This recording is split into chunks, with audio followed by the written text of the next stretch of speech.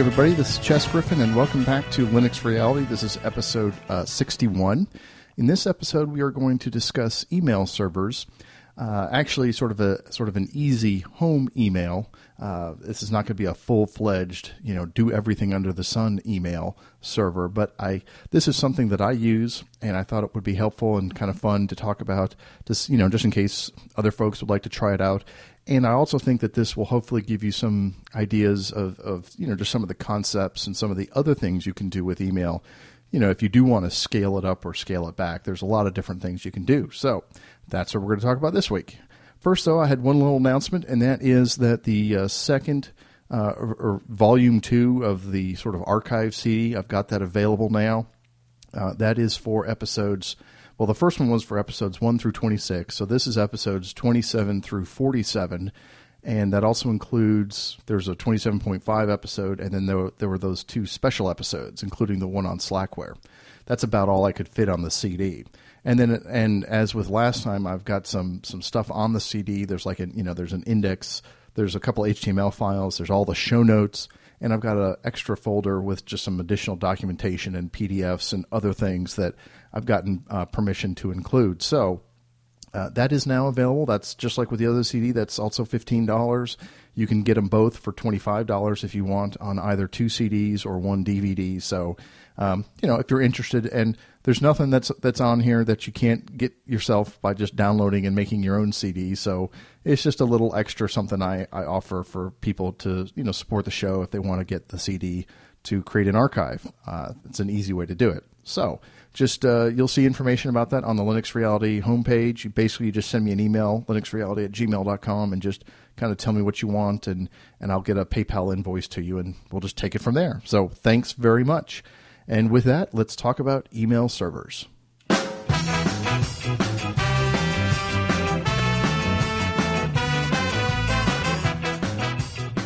Okay, well, email servers can be an incredibly complex topic because there's a lot of pieces to an email server. And it can be very complicated and very difficult to maintain, if people want to run a full-fledged email server. And I'm not suggesting that folks do that. I have done that, and it was fun. It was interesting. It was a great learning experience, but, it's not something I really want to do anymore because it is kind of a pain to maintain and to keep secure.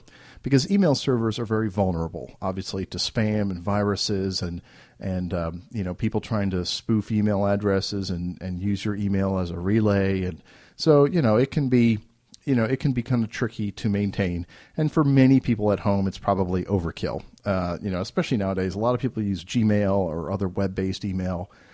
So this is sort of an extra. This is sort of a fun little project if you want to do.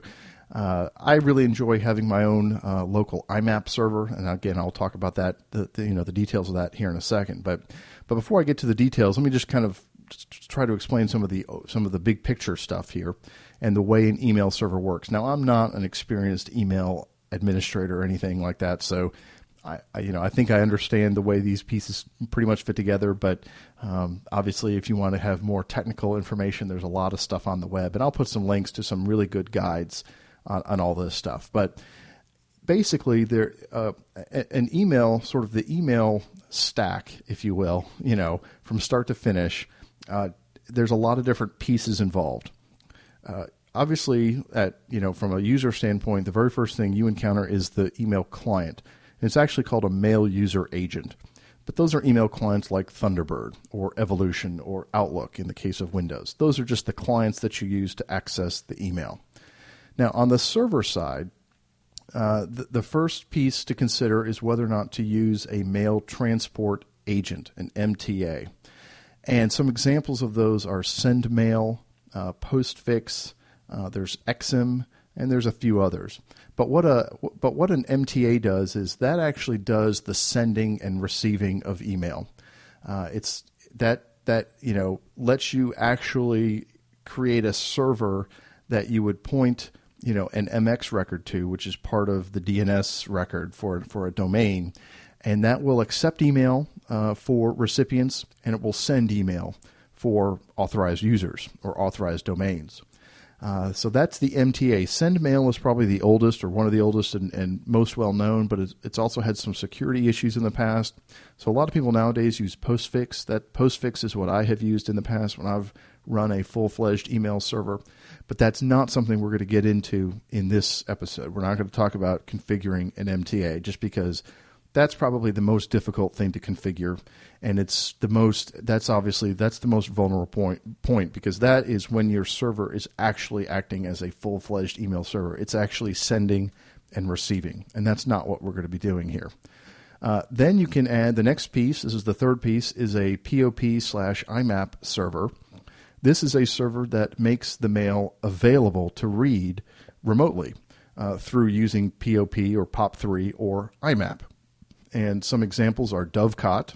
That's an excellent one. That's the one I like to use, and that's the one I'll be talking about here. There's Courier IMAP. There's UW-IMAP, University of Washington, and there's lots of others. Those are just some of the examples. So what that does is the POP/IMAP server sort of sits on top of the MTA and makes the mail available to read. It's not necessary, really, if you're just going to read email on a local machine to have a POP/IMAP server always because of the way you can set up the actual email directories. But you really typically want to have a POP/IMAP server to be able to read email with a mail user agent with a client. So those are three pieces so far. That's a mail user agent, which is also called a email client. There's the MTA, the mail transport agent, which is like SendMail or Postfix. And then there's the POP/IMAP server, like Dovecot or Courier. The next piece is a mail retrieval piece of software. And FetchMail is probably the most well-known, although I use GetMail. GetMail is a more recent version. I think it's Python-based.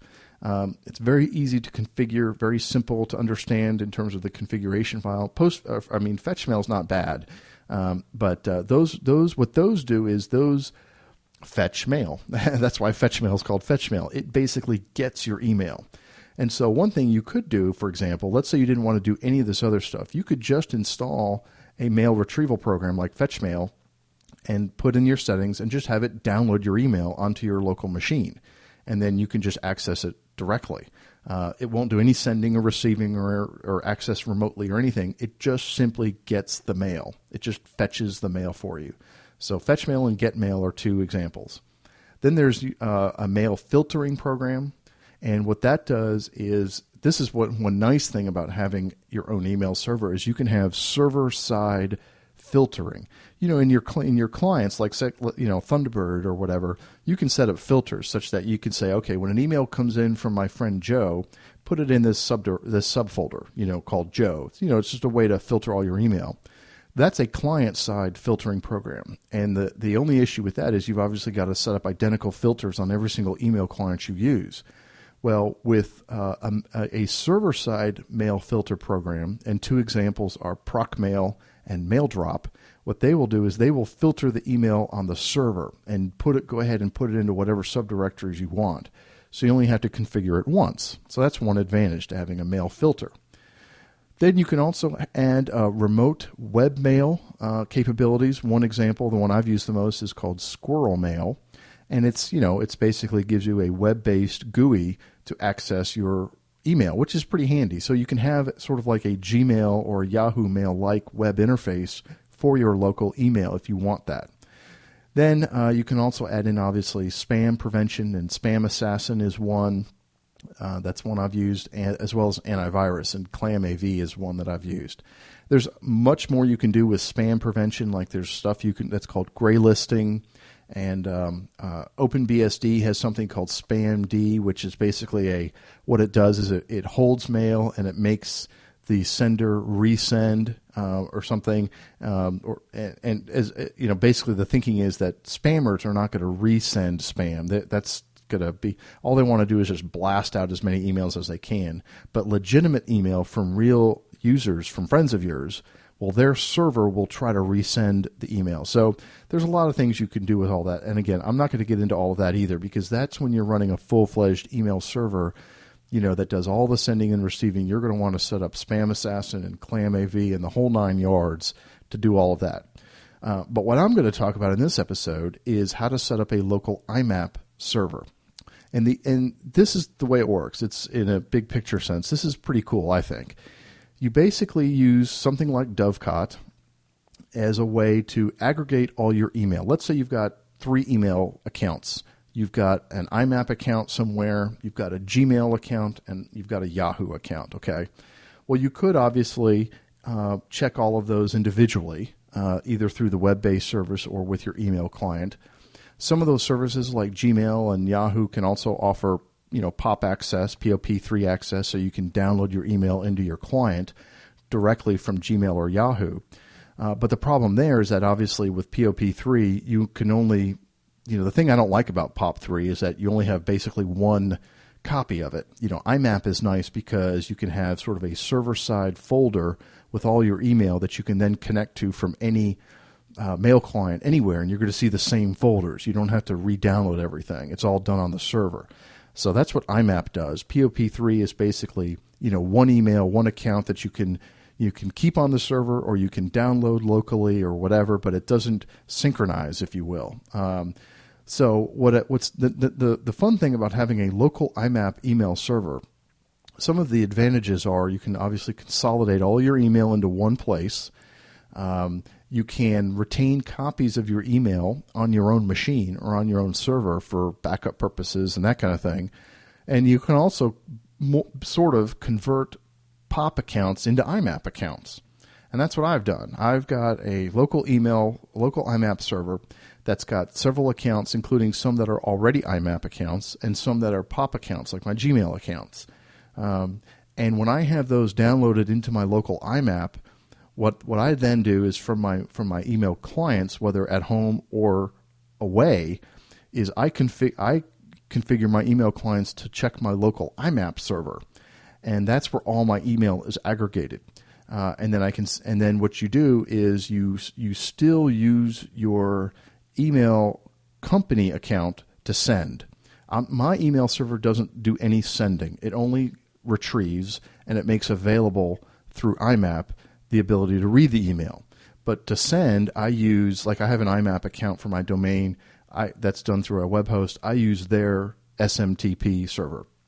For my Gmail accounts, I use the Gmail SMTP server. So my email client, I can set up with different SMTP servers for different accounts. And I check my email on my own machine, but I send using Gmail's servers, let's say, as an example. Okay, but I'll talk about some of those details here in a second. The first thing you need to do if you're going to set up a local IMAP mail server, and that's basically what we're going to be talking about for this episode, is you first got to decide how you're going to store your mail. And there's basically 2 ways. There's Mbox format and there's Maildir format. That's Maildir, mail directory, let's say, but it's Maildir. Mbox format, I think, is sort of an older format, and it basically stores all the email in one file, literally one single file. And it just keeps, appending new emails to the end of the file. Maildir is I think a newer format where it creates directories and it stores your emails individually as individual messages in different directories. And I like to use the Maildir format rather than Mbox. I haven't really ever used Mbox, actually. I've always used Maildir. So the first thing you need to decide is which one to use. And for purposes of this episode, I'm going to go with the Maildir system. And if you want to find out more about the details of the differences, you can just kind of read about that. But I think most people nowadays seem to use Maildir. That seems to be very common, so that's what I like to use. What Maildir needs is it needs 3 subdirectories.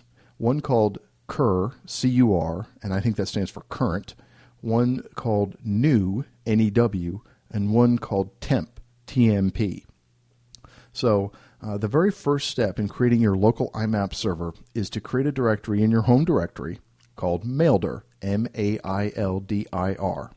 And in that, create these 3 subdirectories, CUR for current, cur, new, and temp, TMP. So once you've got those 3 directories set up, then the next step that I've done is I've set up GetMail as a mail fetching program.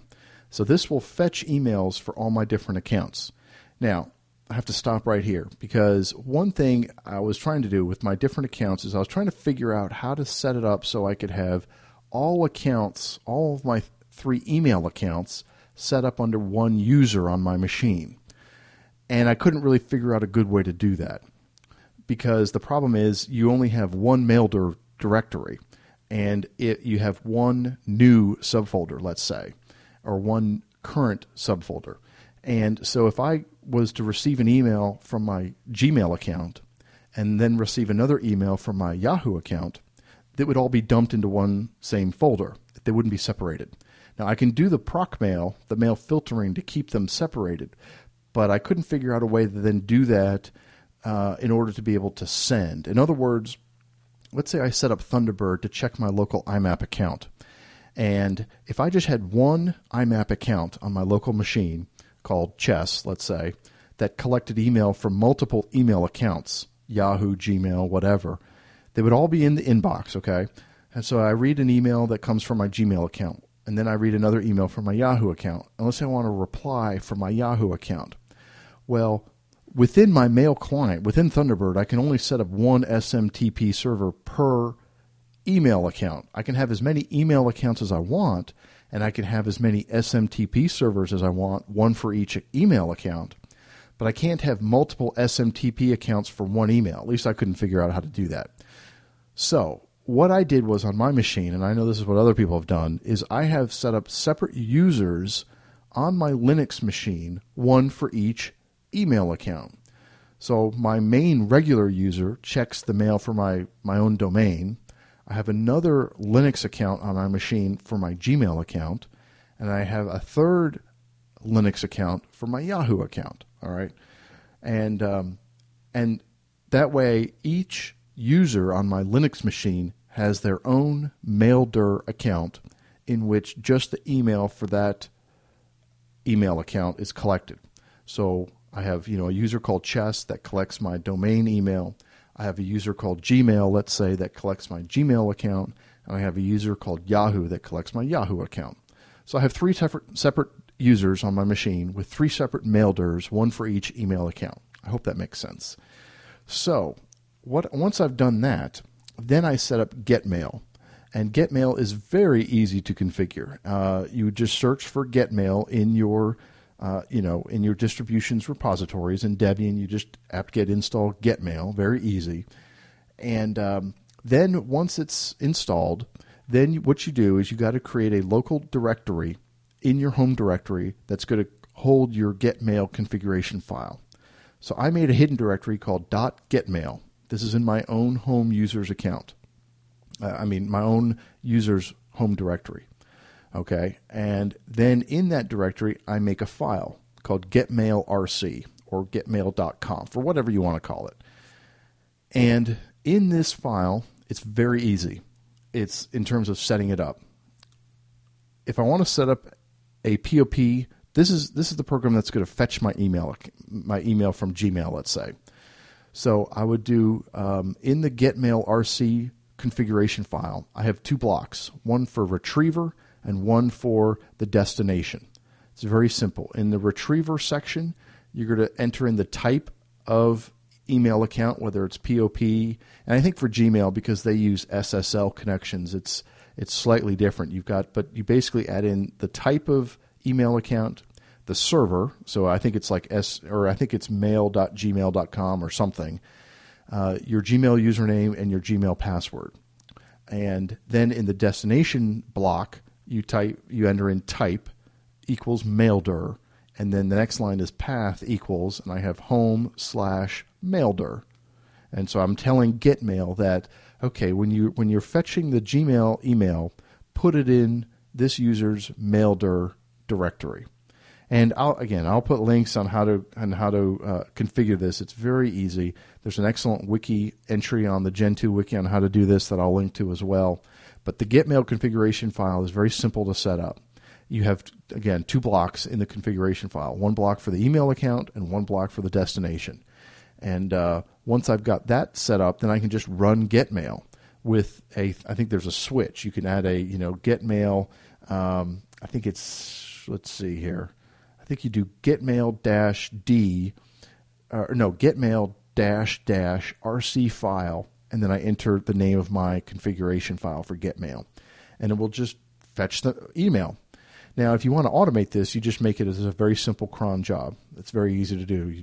And if you figure, go back and listen to the cron episode if you haven't listened to that yet on how to set it up. But it can be a one-line cron job that just runs getmail every X number of seconds, and that's what I've got. And so I've done this. I've set up a separate getmail configuration file for each of my Linux users, and these Linux users correspond. I have one per email account. So one for Gmail, one for Yahoo, and all that.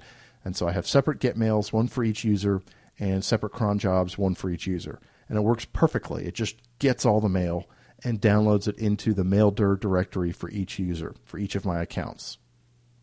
Now, you could stop right there. That's just a fetch email. And a lot of people do that. A lot of people just like to install fetch mail or get mail as a way to just download their email into their local maildir directory. And then, in your email client, you can just point your email client to your local maildir directory in order to read your email. And then again, use your SMTP server's settings to send. You're not using your own machine to send. You're going to piggyback onto Gmail's SMTP server or whatever, your ISP, let's say, to send. And you can configure all of that in your email client, like Thunderbird. And so a lot of people just stop right there. They just like to have a local copy. They just like to have all their email downloaded locally that they can access locally and send using their ISPs or Gmail's SMTP server. But the next step, the nice step, this is what I've done, is to install an IMAP server, because then I can check this email from anywhere I am using just, any old email client. And so I use Dovecot. And Dovecot is a very easy, very, very easy IMAP server. It's to set up. And again, one advantage of doing it this way is, with the Gmail and the Yahoo, since Gmail does not offer IMAP service, they only offer POP3, which means you've got to download your Gmail into, one email client like Thunderbird. And so if you've got your Gmail set up that way, let's say you're at home and you have Thunderbird set up to download all your Gmail email, then if you want to do the same thing at the office, it's hard because all of the, POP3 only allows you to download once, in other words.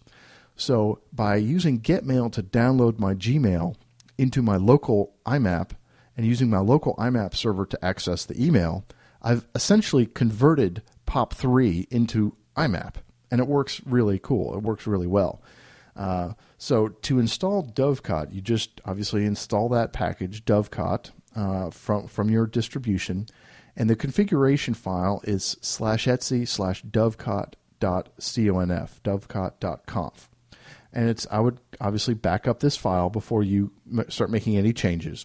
But it's this very simple and very well commented file to set up. Dovecot is really super easy.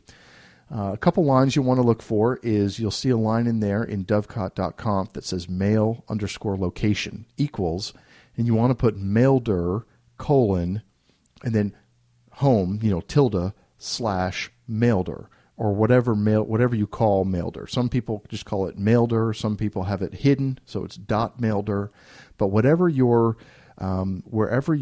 maildir directory is located, you need to put that line in dovecot.conf under mail_location. Then to enable IMAP, you'll see a line that says protocols, and you can insert however many protocols you want, including POP3. I mean, Dovecot can be a POP3 server, but I'm not going to use POP3. I'm only going to use IMAP. And so what I like to use is IMAP, which is the unencrypted IMAP, and I like to use IMAP-S, which is the SSL encrypted version of IMAP when I access remotely. In other words, when I'm on my local machine at home, I don't want to have to deal with, it's just, when you connect to one of those SSL enabled IMAP servers, you get like the certificate thing and you got to click OK or whatever. It's very picky, but that kind of bugs me. And so when I'm at home, when I'm just accessing it remotely, I don't need to worry about any encryption or whatever. So I use regular IMAP. But I also have IMAP-S set up, the SSL version, for when I access remotely, because I do want to have that layer of security. So under protocols, this is in dovecot.conf, I have IMAP space IMAP-S. That's, again, for the secure version. Then you'll see a line about whether or not to turn off the plain text authorization. Again, if you're going to use IMAP S, you want to uncomment that line and change it to yes, meaning I do want to. I do not want plain text. In other words, to force the SSL encryption. And then you'll see 3 lines that are about SSL, like SSL disable. You want to make that no. SSL cert file, and you'll need to put the path to the cert file. And on Debian-based distributions, it's /etc/SSL/dovecot/ and then there's 2 different ones. There's the server and the permanent, I think, certificate, and then the key.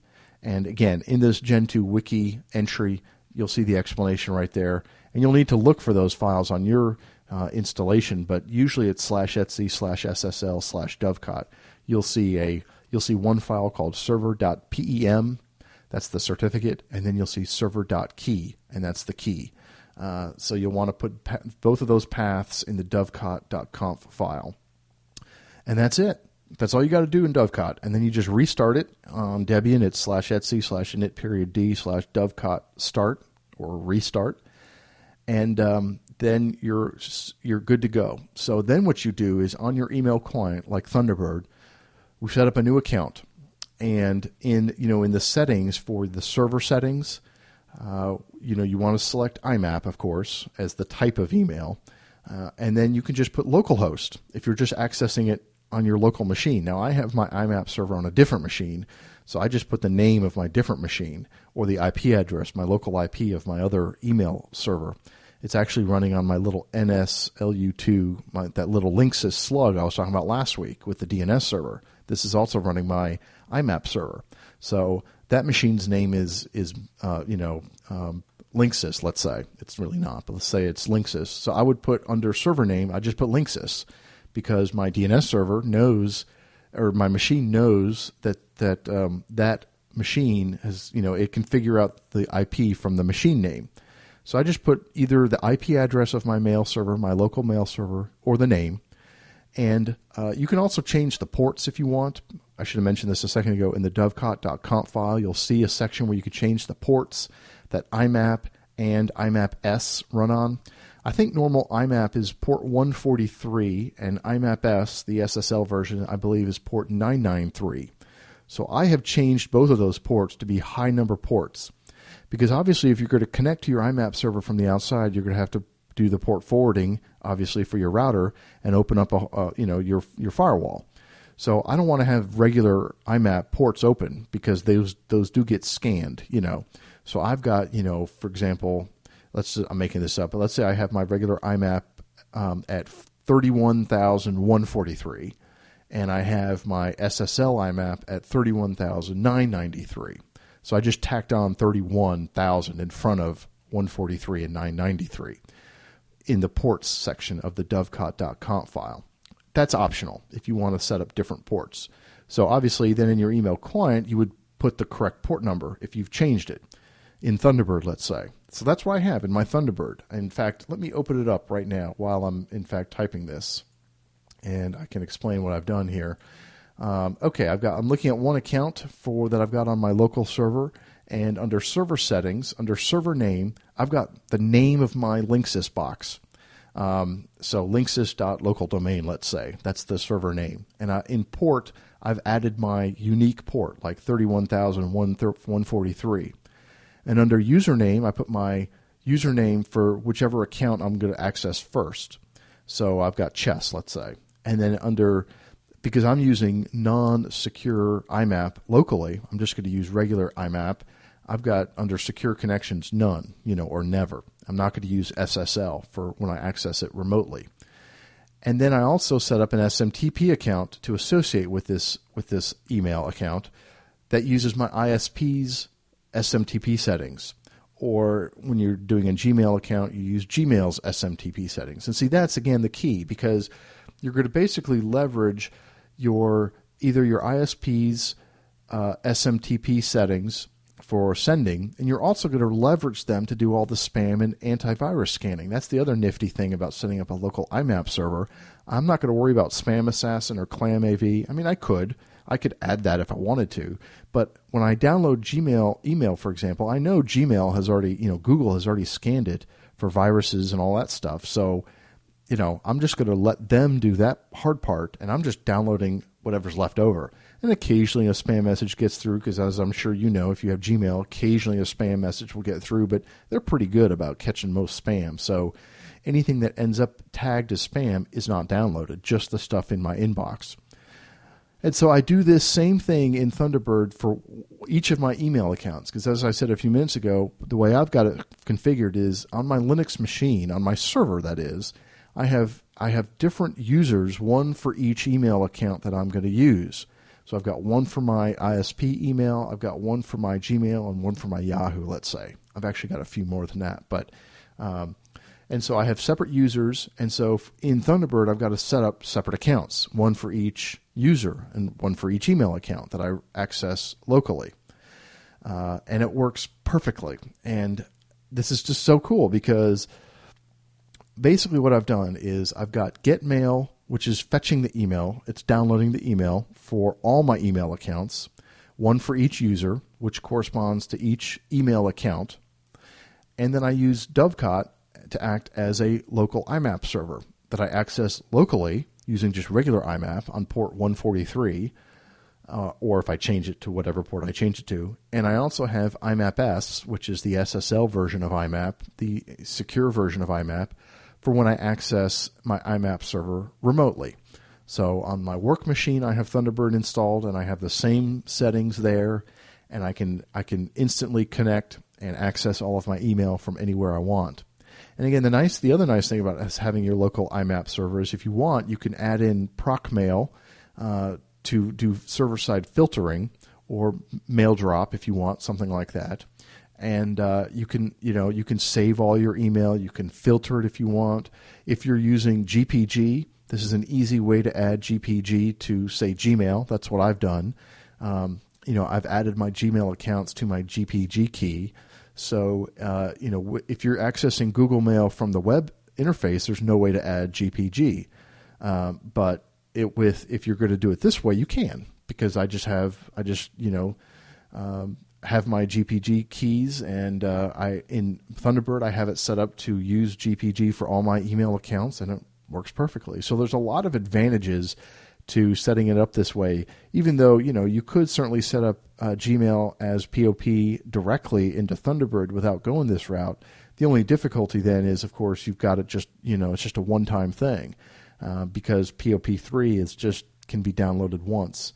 You can keep it on the server, obviously, with POP3, but then you get I've run into conflicts where you've got email folders that are not synchronized, and they don't have the same. If you send from one, it's not going to be available on the other, and POP3 has got issues like that. But when you've got a local IMAP server and you're using FetchMail or GetMail to download your email, you're essentially turning POP3 accounts into IMAP accounts, and it's very cool.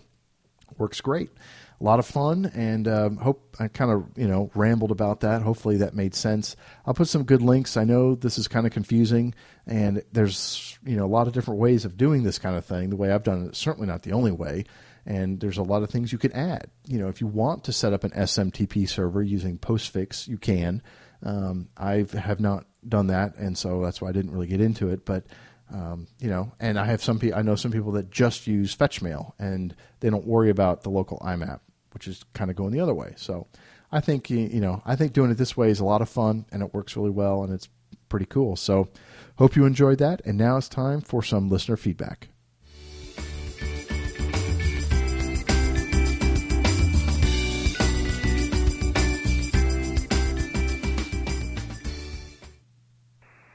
Hi, Jess. This is Doug over in San Francisco. I just wanted to say hi. Love your show. I'm on episode 28, and I wanted to maybe leave a suggestion for a possible podcast. I would love to know what to do when I get a bug, because there's always the bug report occasionally will come up, and I really don't know what to do. I know you can get the large, in-depth one, or you can go with a small one. But what do these files generate, and how can I contribute back to the Linux community by posting it on the forums. I really am kind of clueless, and so those bugs end up just kind of getting deleted, I guess. Well, not deleted, but just unappreciated. Appreciated? Well, anyway, I thought I would call in, let you know that I think your show is great, and I love the sudo Nautilus command. I use that so often now. That was in like episode 26. Oh, and if you could, I wanted to leave a listener tip. If you have an iPod, you can definitely use it as like a data briefcase. You just put the files into an iPod. It doesn't hurt its ability to play music at all. And I use that because I don't have internet at home sometimes. With the Linux system, sometimes it may or may not work on occasion. And that's how I back up or get the information that I need and transfer it back over to home where I can go back to the lab and fix what's wrong. Anyway, love your show. I will be actually in Seattle on May 18th for a big rugby tournament. If you Google Magnitude Rugby, there should be links to the tournament going on that weekend in May. Anyway, like it's been said before, keep up the great work. We love you. Bye. Well, thanks, Doug. That's awfully nice of you. And good luck with the rugby tournament. That sounds very cool. I've never been to Seattle. I've really not spent much time in the Pacific Northwest. I did go to Eugene, Oregon one time. This was, over 10 years ago. And I loved it up there, but I never made it as far north as Seattle. But thank you for the audio comment. That's great. I love getting the audio comments and questions. About your question about the bug reports, that's a good question. And there's no one easy answer, unfortunately, because it really depends on where the bug is or how you're getting it. But in a big picture sense, if you wanted to, depending on what's creating the bug or what program you're using, you generally want to get that back to the developers. So if you're using an application and the bug, and the application crashes, and this also depends on what desktop environment you use. I know in KDE they have some kind of bug handler program that pops up, and I think GNOME is the same way. But sometimes what you'll do is you'll have a way to save a text file, which is just an output of sort of the error messages, if you will, more or less. But then what you want to do is you want to try to report that back to the maintainers of the application if it's an application that crashed. Let's say, for example, you're using GNOME, and let's say you're running the Rhythmbox program, which is a music jukebox type application. And let's say it crashes, and the GNOME Bug Buddy thing comes up, which is that's the little program that handles bug crashes, and it gives you an option to save a text file with the output of the bug report. Well, what would be great is if you could save that text file and then go to the Rhythmbox website, just search for the project page for Rhythmbox and just search in there, and each project has their own way of submitting bug reports. Some projects will use some kind of a database, a web-based front end, where you can create a user account and log in and post a bug report. Sometimes they have mailing lists that the developers hang out on that they want you to use there, or maybe they have forums. So it just kind of depends, on the project itself.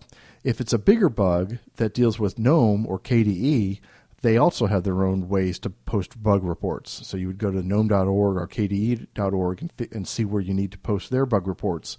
Or if it's a bug with your distribution, like let's say you've installed Ubuntu and it doesn't boot, well then you want to go to Ubuntu's webpage, and they have their own bug database reporting thing. I think it's called Launchpad, where you can create an account and log in and post your bug reports there into Launchpad. Again, it just kind of depends on the distribution and or the program, depending on what it is that crashed. I really applaud your desire to report the bug, though.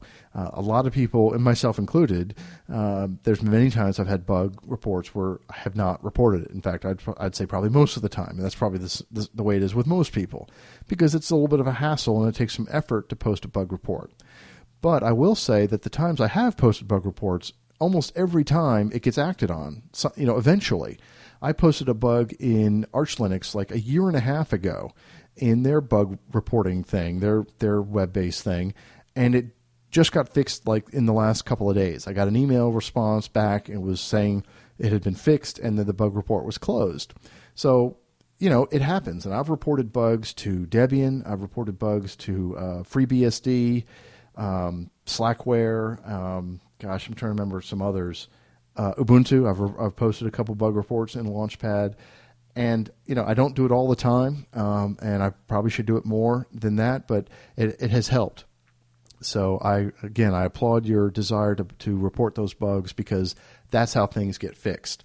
And in the open source community, and it may take time. Sometimes it's a lot slower than you want, but that's the key difference between open source and proprietary software is you can track the progress because of the transparency. You can see that such and such a distribution is trying to act on your bug report or they're ignoring it. And if they ignore it, and if you don't like that, you can move to another distribution. I mean, it's very empowering. But I have seen my bug reports get fixed, and it has helped.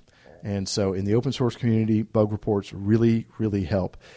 In the limited experience I've had talking to developers, they say one of the best things that non-developers can do to contribute to projects, whether it's a piece of software or a distribution, is to report bugs. I mean, that really is one of the best things that people can do. So thank you very much, Doug, for that audio comment. And here is an email from, let's see, gosh, I had this written down and now I don't have the name, unfortunately, but I'll read it anyway. It says, just wanted to send a thank you for all your work on the podcast. I've always wanted to play around with Linux, but I've never had the time to go through the documentation on learning the OS. I am now a new Linux user thanks to you, and I am finally playing around with Debian. I'm still listening to the podcast, and I started from the beginning. I'm on show 15 and hope to be caught up with the latest shows in the next couple of weeks. Thanks again for all your help with getting me on the Linux bandwagon. I'm truly frustrated with Vista and needed to make a change. So thank you very much, Mr. Unknown Email Sender. And that's my fault because I forgot to copy your name down. Here's an email from Ken. Ken says, Chess, last year myself and a friend of mine distributed 60 Ubuntu Ship It CDs to fellow employees. We produced a simple website and pamphlet and left the CDs on the table in the company's canteen. The CDs were gone within minutes, and we were left burning CDs for months afterwards. Following on from that success, I've requested 200 Kubuntu 7.04 CDs. One of the biggest issues was that it was great to have the CDs, but they didn't know what to do next. If the shipment is approved, I'd like your permission to include DVDs of your podcast in MP3 format as a sort of audio tutorial to help them get started. If any of your listeners consider doing this, be sure to get permission from the restaurant manager, your manager, and HR first. I found this wasn't an issue once I'd handed them out a few CDs. Regards, Ken. And I responded to Ken by email, but I just wanted to, I always like to bring this up because I get this kind of question from time to time. Yes, I really appreciate the email, and I it's nice for people to ask first, but I've never said no. So, just let me know if you want to use the CDs or the audio files, and you certainly can. Not a problem. No charge, nothing like that, of course, and just feel free to do with it whatever you please. So thank you very much, Ken. And the last email here I'll read is from Natalie. And she sent me a very long email, but so I've just kind of cut through, and I've got some of it here, but I just wanted to read it. Natalie says, thank you so much for taking the time to put together such an excellent podcast. This is exactly what I needed. We currently live far from any lugs, and your podcast certainly makes up for that. I've been exposed to computers on a pretty personal basis for the last 30 years. Your show reminds me of all the 6502 user group meetings my dad took me to when I was a kid. Being a kid and a girl, I was a novelty to the members of the group. Once they realized I was actually interested, a lot of them would take the time to sit with me and explain things that had gone over my head during the main discussion. For me, your podcast is exactly like that. Clear and patient explanations with an effort to make sure that potentially scary concepts don't chase away the newbies. I must say I really appreciate the way you're handling the command line information. Even though I spent years saying Windows is just a cheesy way to insulate users from the DOS prompt, I must admit I've been a little nervous about plunging into command line computing again. DOS is many years ago, and I have spent the intervening time having to live in the land of GUI interfaces at my jobs with little time for tinkering. All your explanations of command line usage sound just like the things I used to do in DOS, and I am anxious to plunge back into command line computing. And that's from Natalie. A very nice email, Natalie, and I'm really glad that you sent me the email. And I love hearing from women, to be honest with you, because there are so few women in Linux, unfortunately. And I'd love to see more. One thing I told her was that I mean, Linux is for everybody, and it's a worldwide phenomenon. And I realize obviously the geek world tends to be very male centric and all of that, but there needs to be more balance. And so I wanted to read Natalie's email in case there are any other women listening, and I've heard some from several others, so I know there are some. Just to let you know that you're not alone, and we're all in this together, male, female, whatever. Doesn't matter what nationality you are, or how old or how young. This is, computing is for the people, as far as I'm concerned, and that's what this show's all about. It's just about helping people of any kind learn Linux. So thank you very much, Natalie. Thanks again to everybody else who sent me emails and donations and all that good stuff. I really appreciate it. Thanks so much, and it's time to wrap it up for this week.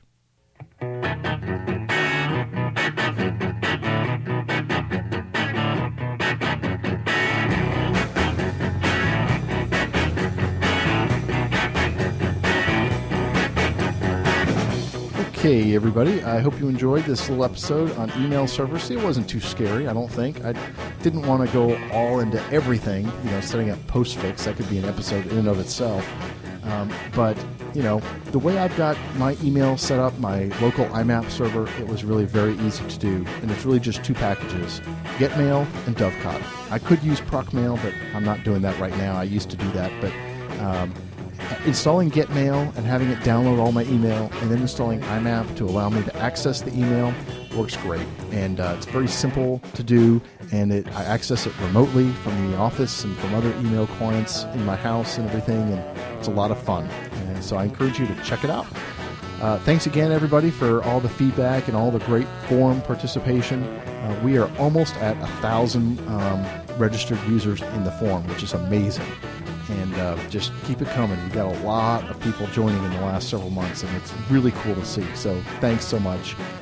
Next week is going to be episode 62, and I've still got several more episodes here to go on the server series, and then we'll get back to some other things. So hope you're enjoying this little series, but don't worry, it's not going to last forever. We're going to get to some other things as well. So feel free to send me feedback to linuxreality@gmail.com. You can also attach an audio comment if you want. Audio email thing, MP3 or OGG format would be great.